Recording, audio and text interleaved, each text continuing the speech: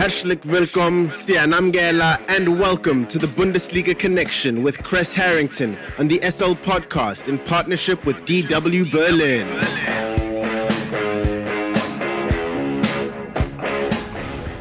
It's time for the latest from Germany's domestic football league, the Bundesliga, and more. For that, we are joined by Chris Harrington from our partner station Deutsche Welle in Berlin, Germany. Chris, Dortmund netted 3 second-half goals to defeat Freiburg thanks to some young talent.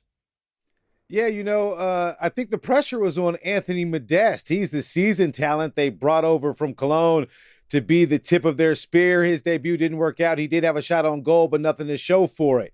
They were down in the hole after Freiburg's Gregoritsch scored it and netted a beautiful header. But in terms of the win and the return of the 3 goals, it was special because it came from 3 substitutes.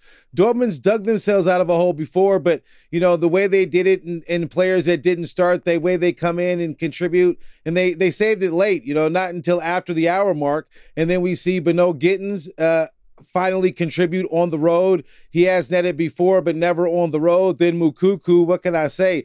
Moukoko's, been developing and showing what he can do with the big boys. He's already blown up the scorer's sheet, at the second Dortmund level with the younger side, setting all sorts of records. It's nice to see him gain confidence with every match forward. And then Wolf. Wolf's goal looked exceptionally well on the execution. To go into Freiburg and win is a big deal.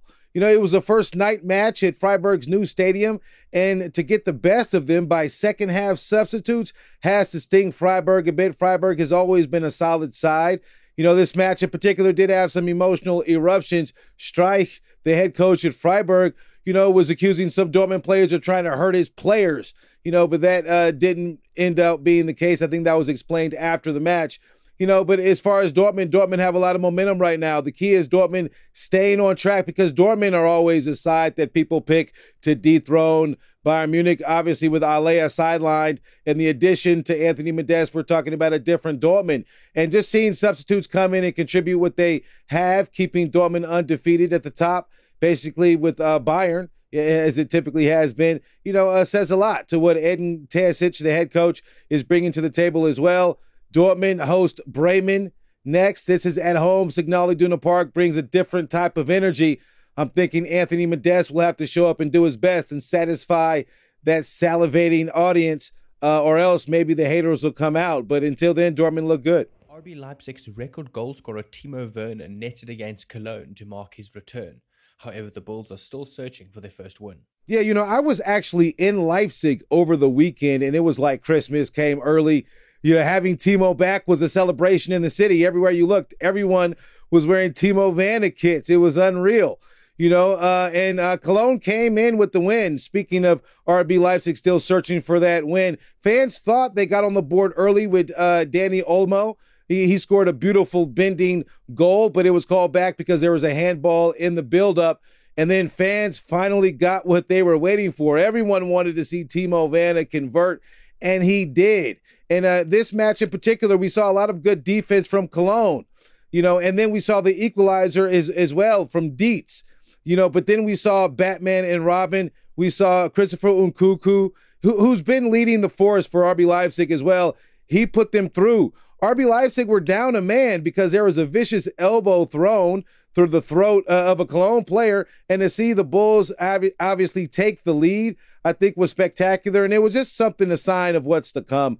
Timo Werner and Christopher Nkunku, I think, are going to be special down the road, but then in own goal, being down 1 in own goal, leveled things, leaving, RB Leipzig and the Bulls still searching, for that first victory. They're definitely punching below their weight. They're a better team than that.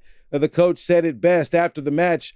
Tedesco chimed in and said 2 points from a possible 6 is 4 too little, and I completely agree with that. We have to see what's ahead because they have to come here to the capital city and face Union Berlin.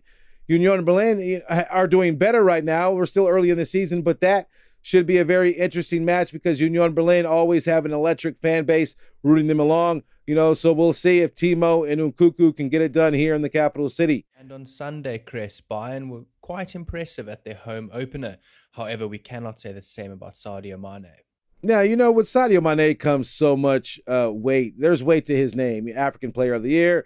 you're going against the grain, leaving a more competitive league. We can't deny that in the Premier League. Coming down to the Bundesliga, it's like you would imagine some expect Sadio Mane to be the equivalent of playing a FIFA video game on easy. You expect his numbers to explode. We see beautiful play, but in this match in particular, a few offsides, goals were called off, and a header, basically from point blank range, misfired. And the name that this is celebrating, the last name starts with an N, but it's Musiala. This youngster pretty much stole the show. His first goal came after he was tackled and he recovered to score from outside the box. And he had a lot of help from Alphonso Davies. He looked remarkable. I'm sure Bayern are happy to have him back in the lineup because he did prevent a goal. They're facing, their former coach, Niko Kovac. He knows a little bit about Bayern and what the players can do. And the second goal, Thomas Müller converted after reading the goalkeeper off the Kimmich attempt.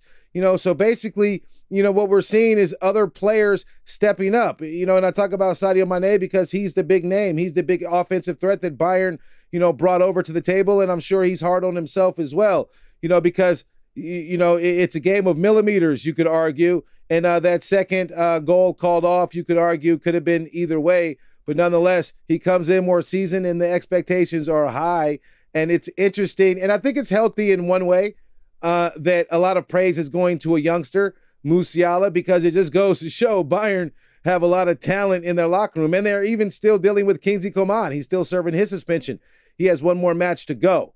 But as far as Bayern Munich, they're still leading the pack. They haven't truly been tested. They walked over Frankfurt, and now this latest result with Wolfsburg, I think it'll be a while before they really get a test. The team will have to build up something or Bayern will have to completely drop the ball, but we're not seeing that right now. They look good. I just think Mane could look a lot better. And before we let you go, Chris, just like always, what else is hit your radar? Yeah, the matches I mentioned, of course. And one more thing, I mentioned Sadio Mane. He's a big addition for Bayern Munich.